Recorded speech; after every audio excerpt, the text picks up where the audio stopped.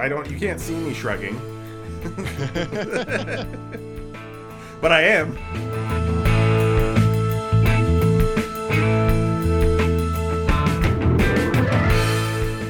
Two podcasts from now, we might have a really good idea where the Jays are.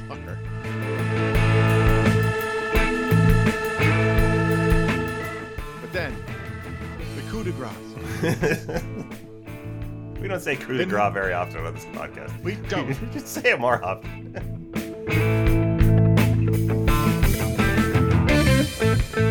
And welcome to episode number 280 of Artificial Turf Wars, where we're wondering, why don't they just make the whole team out of Davis Schneiders? I am your host, Greg Wisniewski, and I am joined, as always, by the illustrious Joshua Howsam. Josh, how you doing today? Well, it's a Saturday of a long weekend where it's going to be really nice and hot, so I have no complaints. This is where it's at, folks.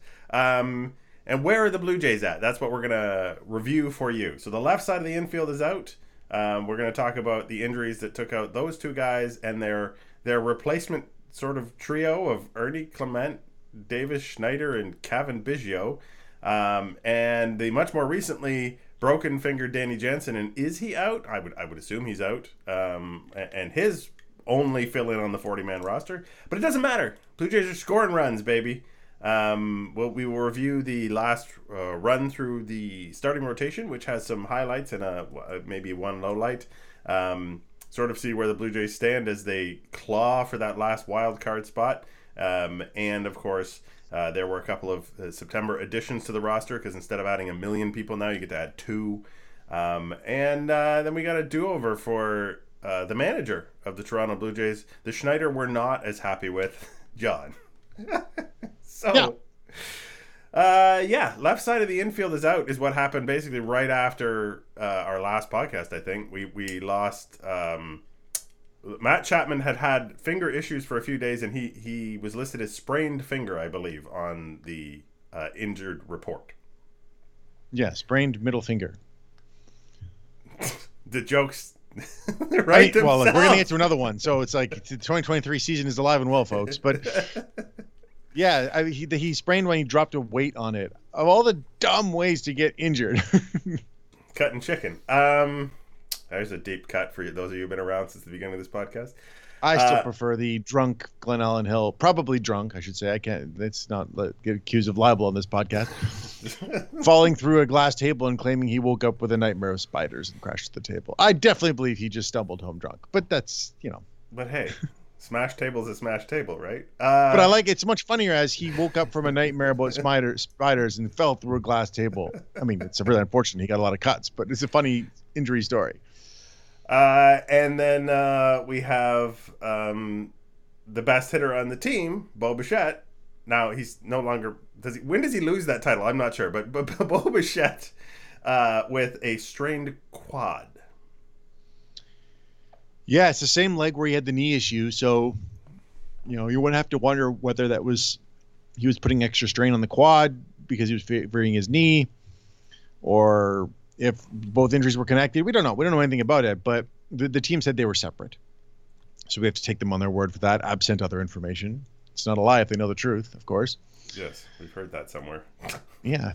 But it really sucks. I mean, he's back in doing baseball activities at the park, so there's a chance it could just be the minimum IL stay for him. But he just came back, and it's forced the Jays into some very interesting defensive alignment. So it's unfortunate, and the offense, despite the output recently, isn't the same without Bo Bichette. Yeah, well, let's talk about that defensive alignment. So they called up the actual shortstop, Mason McCoy, right? That's his natural position. Yep. But because Mason McCoy can't or doesn't hit, I'm presuming, they've tried, or John Schneider has run with the hotter hands at third and short in ways I was not imagining seeing. Apparently, Ernie Clement, who I couldn't find him at shortstop in the minors, is a regular pick at shortstop now. He is a shortstop. Okay. Yeah. So that one is not crazy, but the one that so we'll get to what led to this situation in our do-over, but when the Jays were playing the Nationals, the game that they lost, they pinch hit for Clement. And the replacement shortstop was Kevin Biggio, who had played 4 games there since college. Is this like the Russell Martin wants to play shortstop thing? Maybe. Well, it sounds like it was. Schneider was saying that Biggio's been bugging him to do it, so I guess. Now, we've established the biggest problem with Kevin Biggio defensively is his noodle arm at third base. He also doesn't really have the range to play short either, in my estimation. He sure doesn't. I mean, there's a reason it was an emergency basis only, except Mason McCoy was still on the bench. So, you mean the guy they called up to play shortstop? That guy? Right. They called up because they didn't have a shortstop. That's the one. Yeah, it's all very, very silly, but sorry, yawning. We are not recording at 8 a.m, folks. I promise. No. The other guy in this weird trio, of course, is Davis Schneider, because the longer he plays, the more you have to get his bat in the lineup.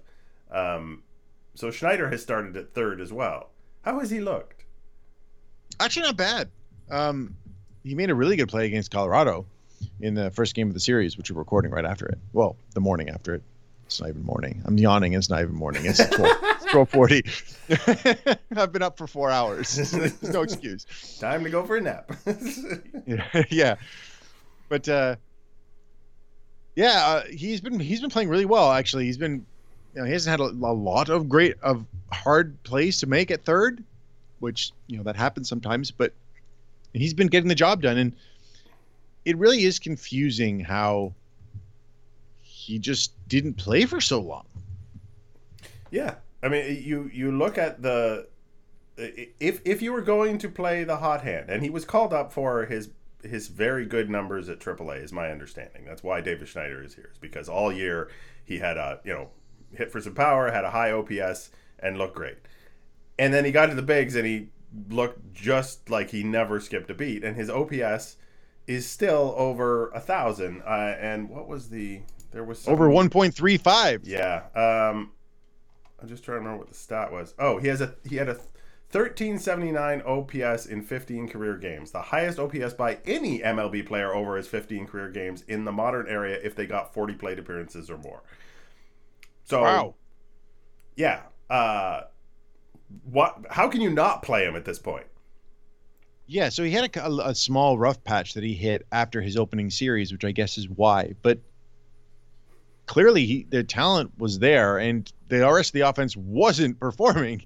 Right? It wasn't just like, oh well, rookie, who cares? It's like no one was hitting.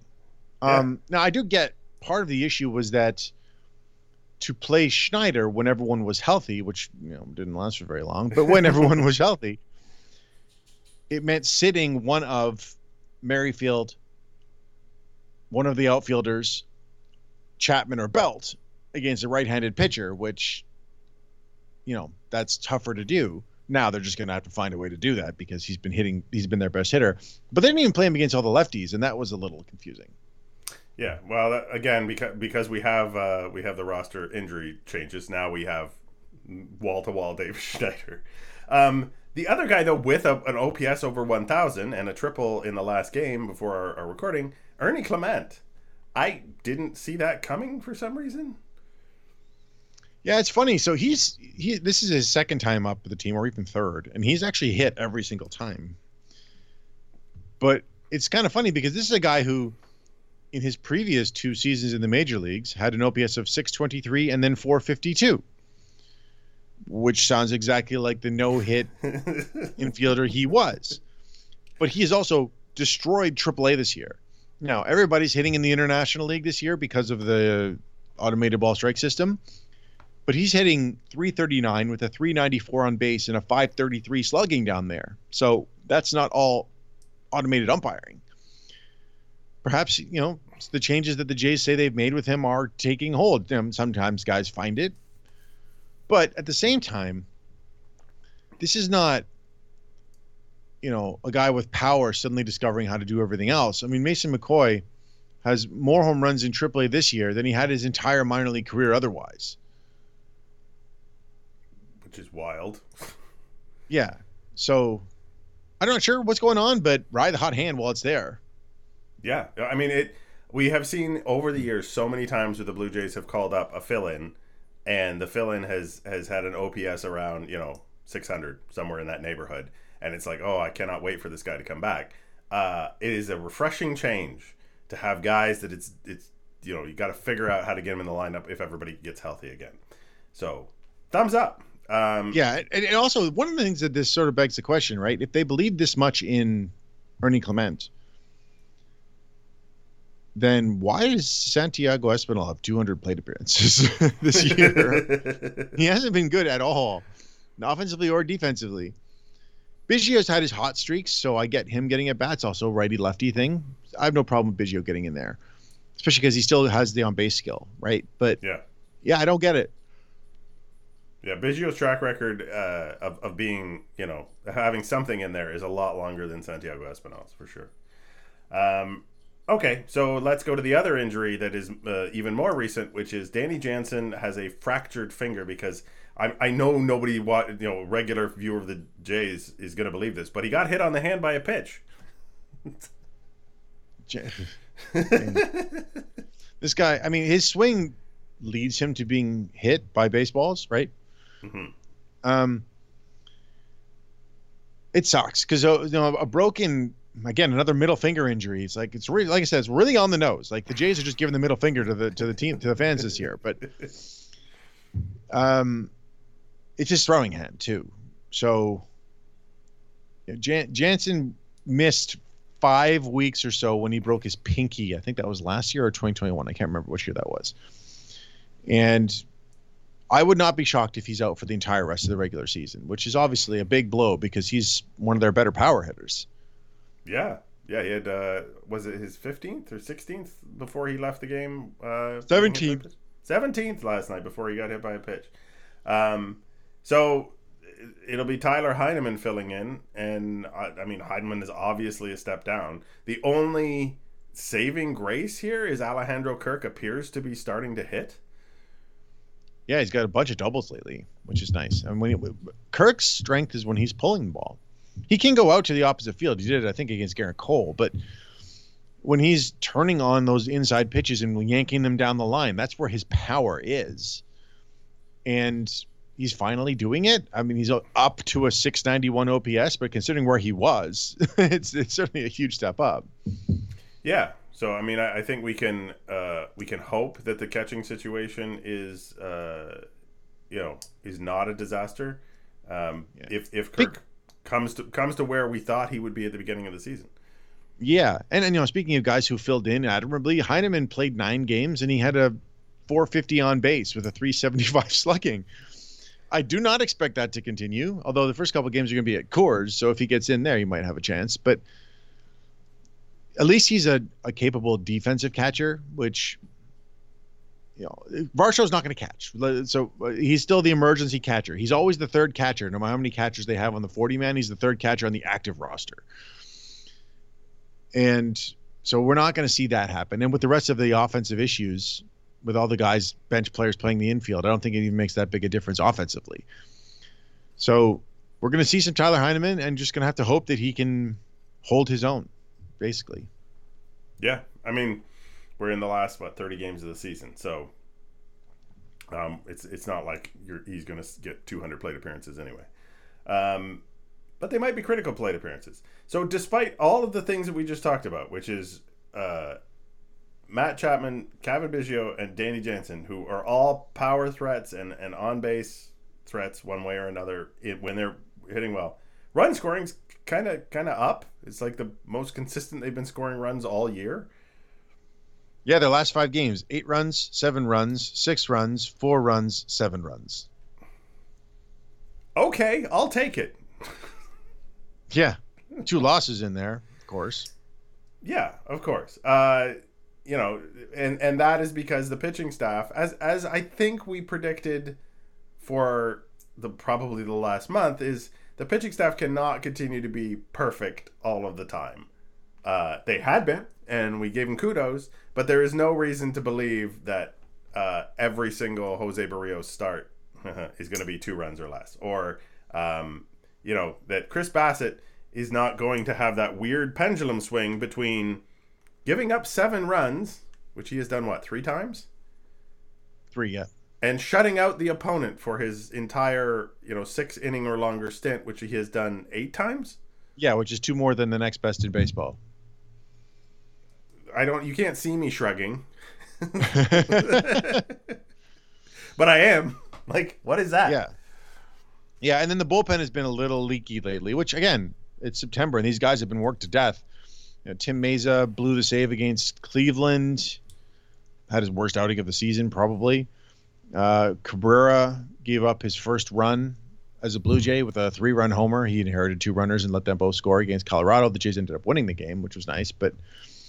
Jay Jackson imploded against Cleveland in extras? Against Cleveland in that same Meza game in extra innings. Yeah, he gave up 4 runs. No, it hasn't been great pitching, which is unfortunate. The offense finally starts to do a little bit in the pitching. But again, this is what we said was probably going to happen, right? The pitching eventually is going to have some troubles. Barrios specifically, he's in his last 4 outings, he is so against the Cubs, he was 4 1/3, 6 runs, 4 earned. Against the Reds, he actually pitched really well. He took the no-hitter into the 6th, no runs allowed, although he walked 4, which was weird. And then his last 2 starts were 6 innings, 5 runs each, both of them with 2 home runs allowed. And the home runs sunk him against Washington, and they sunk him against Baltimore. So, well, and the Washington he was cruising until 2 outs in the 5th, right? And then life comes at you fast sometimes. Yeah, he'd given up the 2-run homer to Carter Kaboom in the 2nd inning, right? So, but other than that, I mean, it was just that. Side note, great name for a power hitter. Yeah, it's actually Kaboom, but Kaboom is just a more fun way to say it. He'd given up a bleeder hit and then the home run. It's like, okay, well, that happens. But then, yeah, that 5th inning, it was just it like you said, life comes at you fast. He walked Lane Thomas, which was the bad thing, 2-out walk, and then he gave up a hard single and then the 3-run homer on the first pitch to Keibert Ruiz. And actually no, I think it might have been the 3rd pitch they had bat, but it was either way, it's a 3-run homer, and that was the game. They at that point they had reason. Again, we're going to get to this do-over with the nonsense base running or non-pinch running that happened in the 8th, and then Jays had the bases loaded with 1 out, or bases loaded with nobody out, down 2, and then 2nd and 3rd 1 out, down 1, and didn't score. Yeah. So, I mean, we've seen this team for over 100 games now, and the statistically you should have scored there situations are far and wide, and that's still, again, we're hoping that that's finally changing, which again, for four games with some multiple run score, but yeah, there's still missed opportunities, and it feels like more missed opportunities than your average team, because you look at a run expectancy table, right, with bases loaded and nobody out, and that number is, I believe, above 1 if you're looking at your standard number of runs that score in that situation. Yeah, I mean, even yesterday's game, which they scored 13 runs, so I'm not complaining about the offense, but earlier in the game they had 2nd and 3rd with the 2-3 hitters coming up and 1 out and didn't score, which was Schneider and Vlad. And against, Chris Flexen, who sucks in Coors, right? It's like, if there's a situation where you should score runs, that was the situation where you should score runs. But they didn't. And, obviously, again, they ended up scoring 13. So I can't remotely complain about the offensive production in the game. But they still need to clean up those spots just a little bit. Yeah, because they ended up doing what they're supposed to do, 6 for 13 with runners in scoring position at Coors. So on the overall, yes. But yeah, low-hanging fruit that gets left on the vine, so to speak, is still probably going to come out to haunt them. Because as we've always said, like, there's been lots of games that are one decent at bat one clutch hit away from a win that this team has watched go bye-bye. Ryu, we didn't talk about. We kind of skipped over him there. Ryu has been great. He with first three outings, no runs allowed, then 2 runs each in his next 2 outings.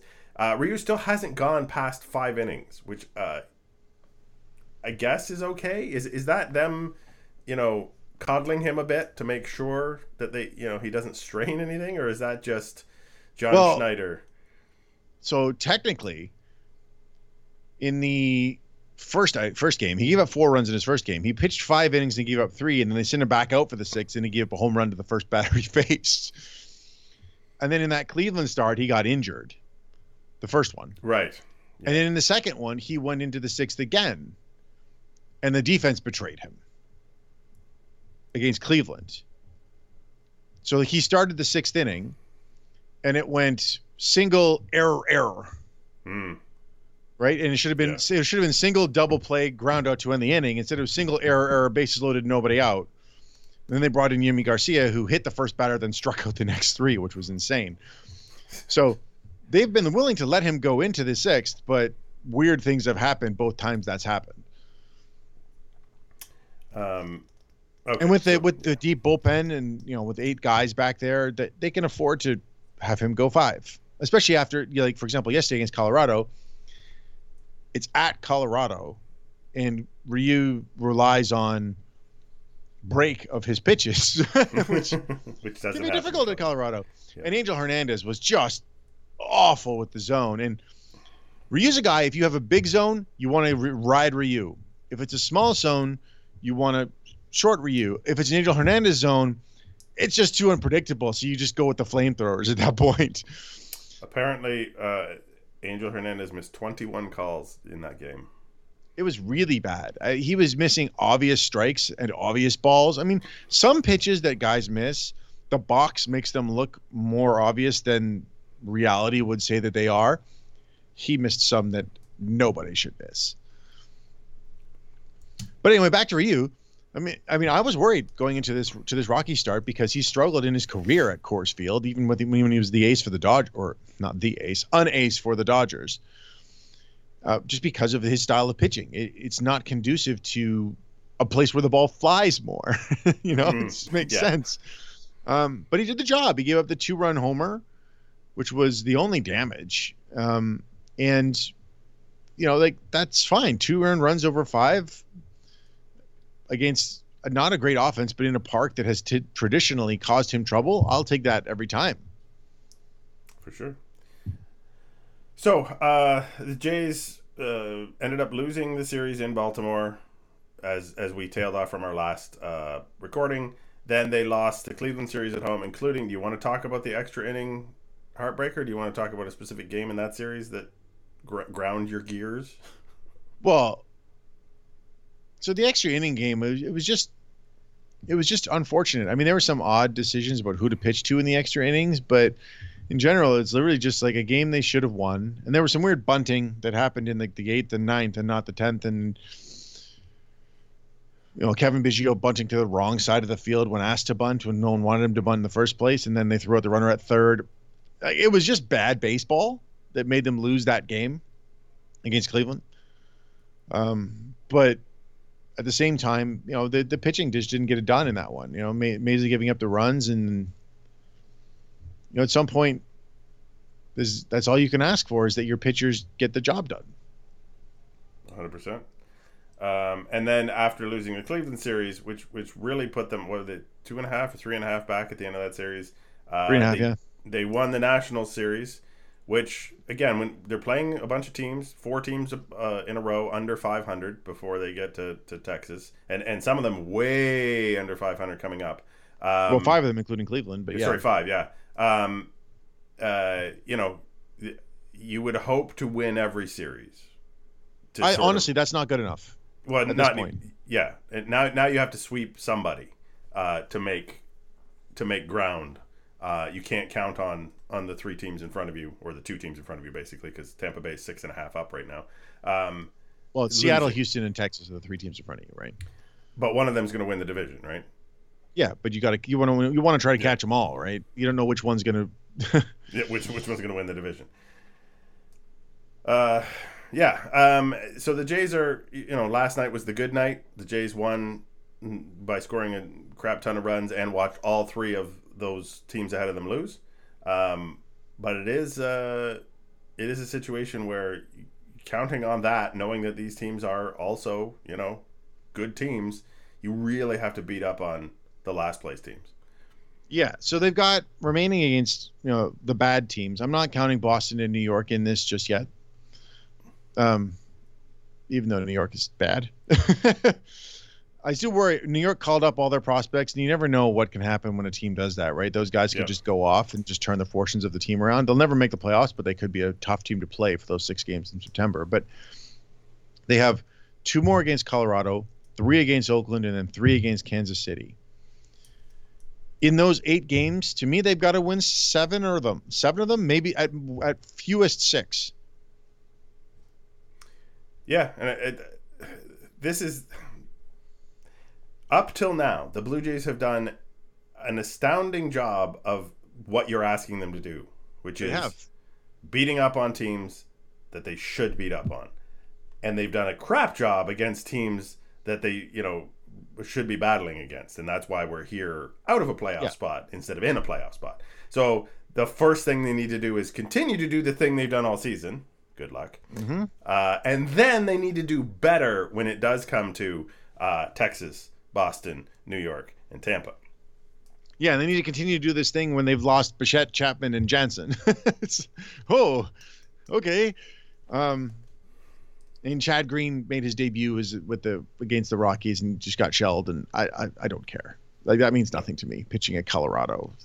The only unfortunate bit is it caused Jordan Romano to have to warm up to throw 5 pitches to get 1 out and strike a guy out, which would have been nice to give Romano the night off. Not the end of the world, but every night off counts for Jordan. It does. They did give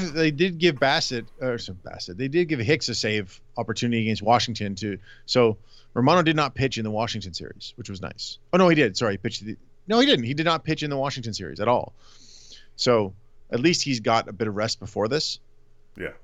So should be okay. But yeah, so that Texas series though is shaping up as the one that's going to be the big one. They've got 4 games against Texas starting on the 11th.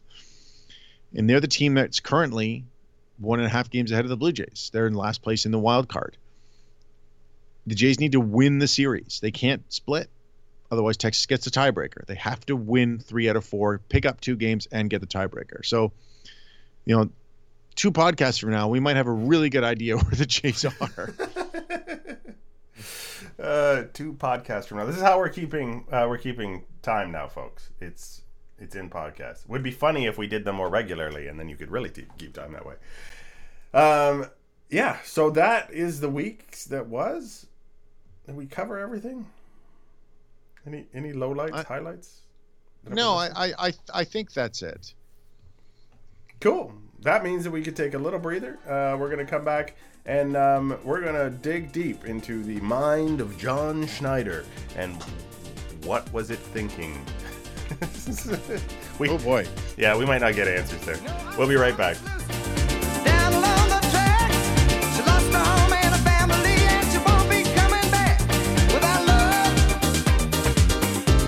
Well, would you be right now? And we're back. Hope you all enjoyed that interlude. I know I did. Wow. Deep into the mind of John Schneider. That sounds impossible, but I think he may be looking for a do-over, so we're going to give him the opportunity to get one like so. All right. What would I do different? Well, I've never actually made a mistake. There have been a few, let's call them stananks, that could be worthy of a do-over. See, there you are. Like, it's not a mistake. We're not saying John Schneider made a mistake, except probably you're about to tell me he did. Of course he did. So, in the 8th inning of the Jays' loss to Washington, they were down 2. They had Merrifield on 3rd and Kirk on 2nd with 1 out. That would have been a good time to pinch run, but okay, they didn't want to do it then. I don't get it. Then there was a wild pitch that allowed Merrifield to score. Kirk got to third base with 1 out, and Varsho was sent up to pinch hit. And for some God knows whatever reason, Schneider did not pinch run for Kirk. Varsho hit a fly ball. Kirk thrown out of the plate to end the inning. Instead of being a 5-4 game, it was still 5-3. The Jays ended up losing 5-4. Not good.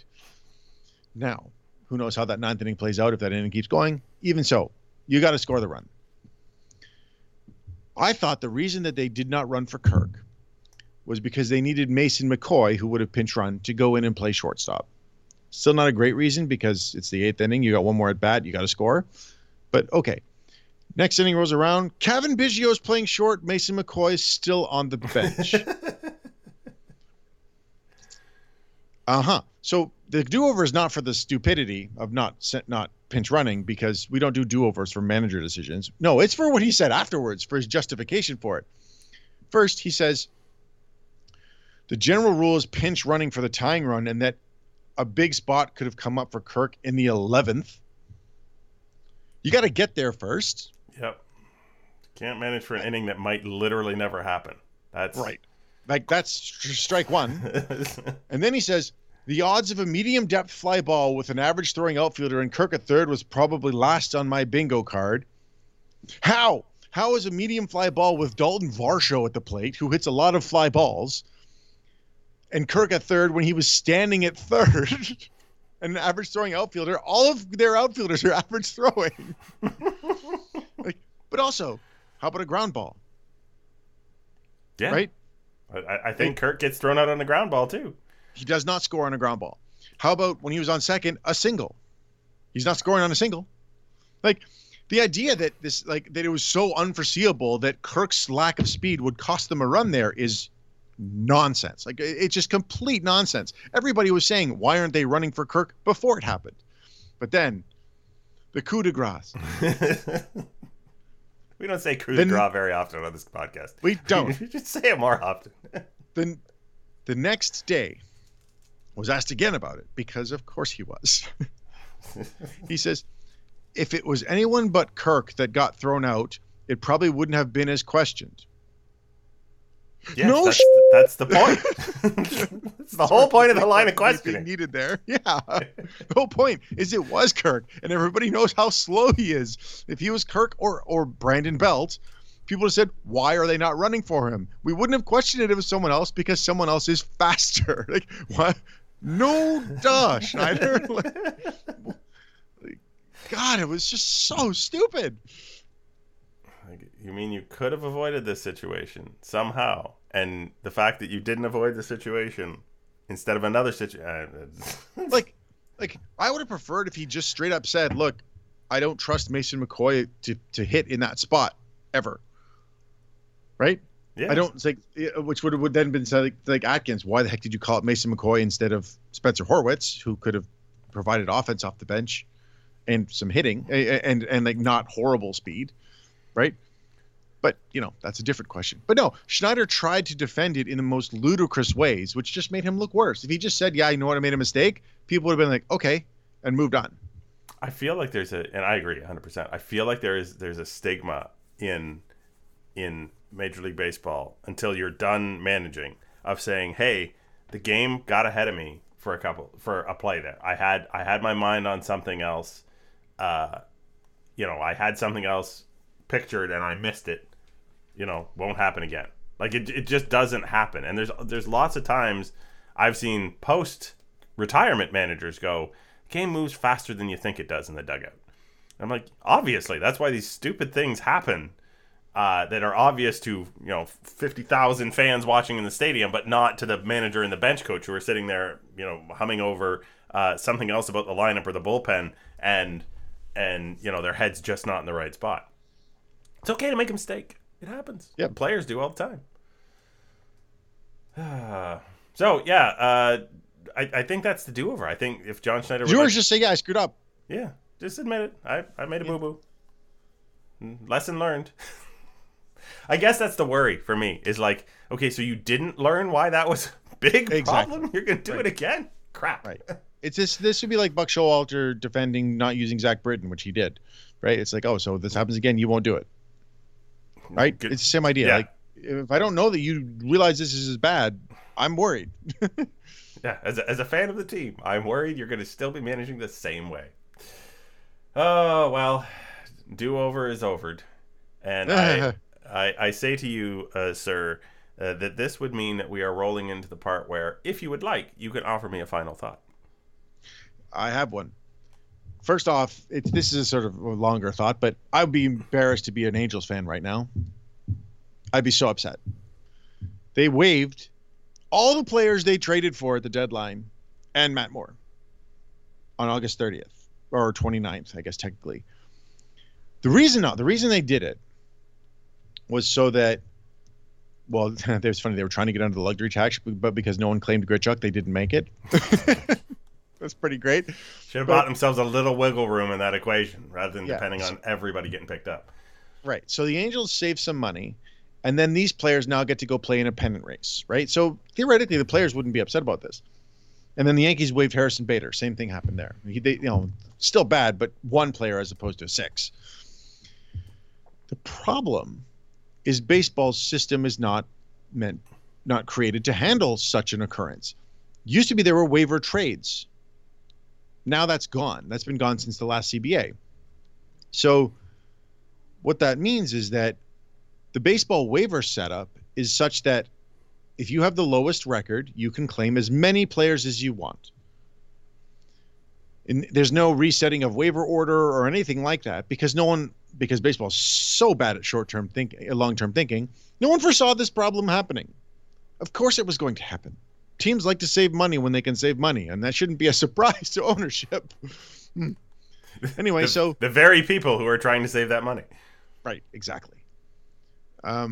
So what ended up happening was Cleveland got Renato Lopez, Matt Moore, and Lucas Giolito, and Cincinnati got Hunter Renfroe and Harrison Bader. I would have liked the Jays to get Bader or Renfroe, but that's not the point. The point is that the NL wildcard and central races were dramatically impacted by a team just saying, here's our guys. And the AL Central race, the Guardians are kind of out of it, but they're not completely. They've got a shot to try and catch the Twins. If I'm a Twins fan, Cubs fan, Brewers fan, or Diamondbacks fan specifically, I am livid that this was allowed to happen because they just got really good players for nothing. And baseball just let it happen. Like they have to make a change to that system so that this can't occur again next year, because it will. Absolutely, it will happen again next year. Yeah, and I think the funny part about, no one could have predicted this, if that's what we're going to be told, is like, well, has anybody played fantasy baseball? I mean, I played like 2 seasons of fantasy baseball. I know that the idea of having a waiver wire where you get one pick off of the wire and then you got to go to the back of the line is not only intuitive, but necessary. Yeah. You got to post them up and wave them in an order, and then that order has to be adhered to when people are trying to make claims. It seems pretty obvious. Yeah, so it should just be like Cleveland, who of all the quasi contenders had the highest waiver priority, because really, I mean, they're 5 games out in the Central. How good can they be in the AL Central? But it should be that they have to give a list. We want to claim these 6 guys or 4 guys or whatever in this order. If they get their first guy, then they move to the back of the line, and then if it comes back to them and one of their next guys is still on there, they get that guy. Yeah. Like, that's such a simple, obvious way to do it, but because baseball didn't foresee something happening, the pennant races were dramatically impacted, so they better change it. Yeah. You want my random final thought? Yes, please. Pitch clock is staying where it is for next year. As much as I don't like the pitch clock in principle, as a old school baseball fan, the effect it has had on the length of games has been appreciable and has been nice. And I really don't think adding more time, which is what the players wanted, I think that would be counter to the whole point of the pitch clock. So I'm all for just leave it where the heck it is and keep the game moving. Don't fiddle with it. If it's there and it's working, good on it. What do you think about that? Yeah, I mean, I would like to see studies just on what it's done to pitcher health, right? Because there have been a lot of injuries, but I don't know if it's more or less. I haven't looked, but I'd like to see when the season's over what kind of injuries happened and if they were any different. And if not, yeah, absolutely. They keep it the way it is. The only thing we lose really is, we talk about the fun of the Blue Jays, right? They might be an objectively less fun team without Gurriel and Teoscar. I mean, they probably are without those two guys. Nobody is making cocktails in the dugout, so right, I'm going to say. Right. But also, we never get to go into the dugout with the camera because it moves too fast. So we lose some of the personality of the team. But that's a minor gripe, right? I'd rather the game be quicker, but it is interesting. Yeah, I mean, it has changed the game. Putting a clock in baseball has absolutely changed the game. But I don't think adding 5 seconds to each, no, it won't change that at all. Is not going to change that. And so, no. Yeah, it makes more sense to me to be where we are. Yeah, it's either have it or don't. There's no reason to add to it. Exactly. All right. Well, now that we've discussed all that stuff, it turns out that you were Joshua Howsam at Joshua Howsam, and I was Greg Wisniewski at Coolhead 2010. And this, episode number 280 of Artificial Turf Wars. And we will talk at you next week.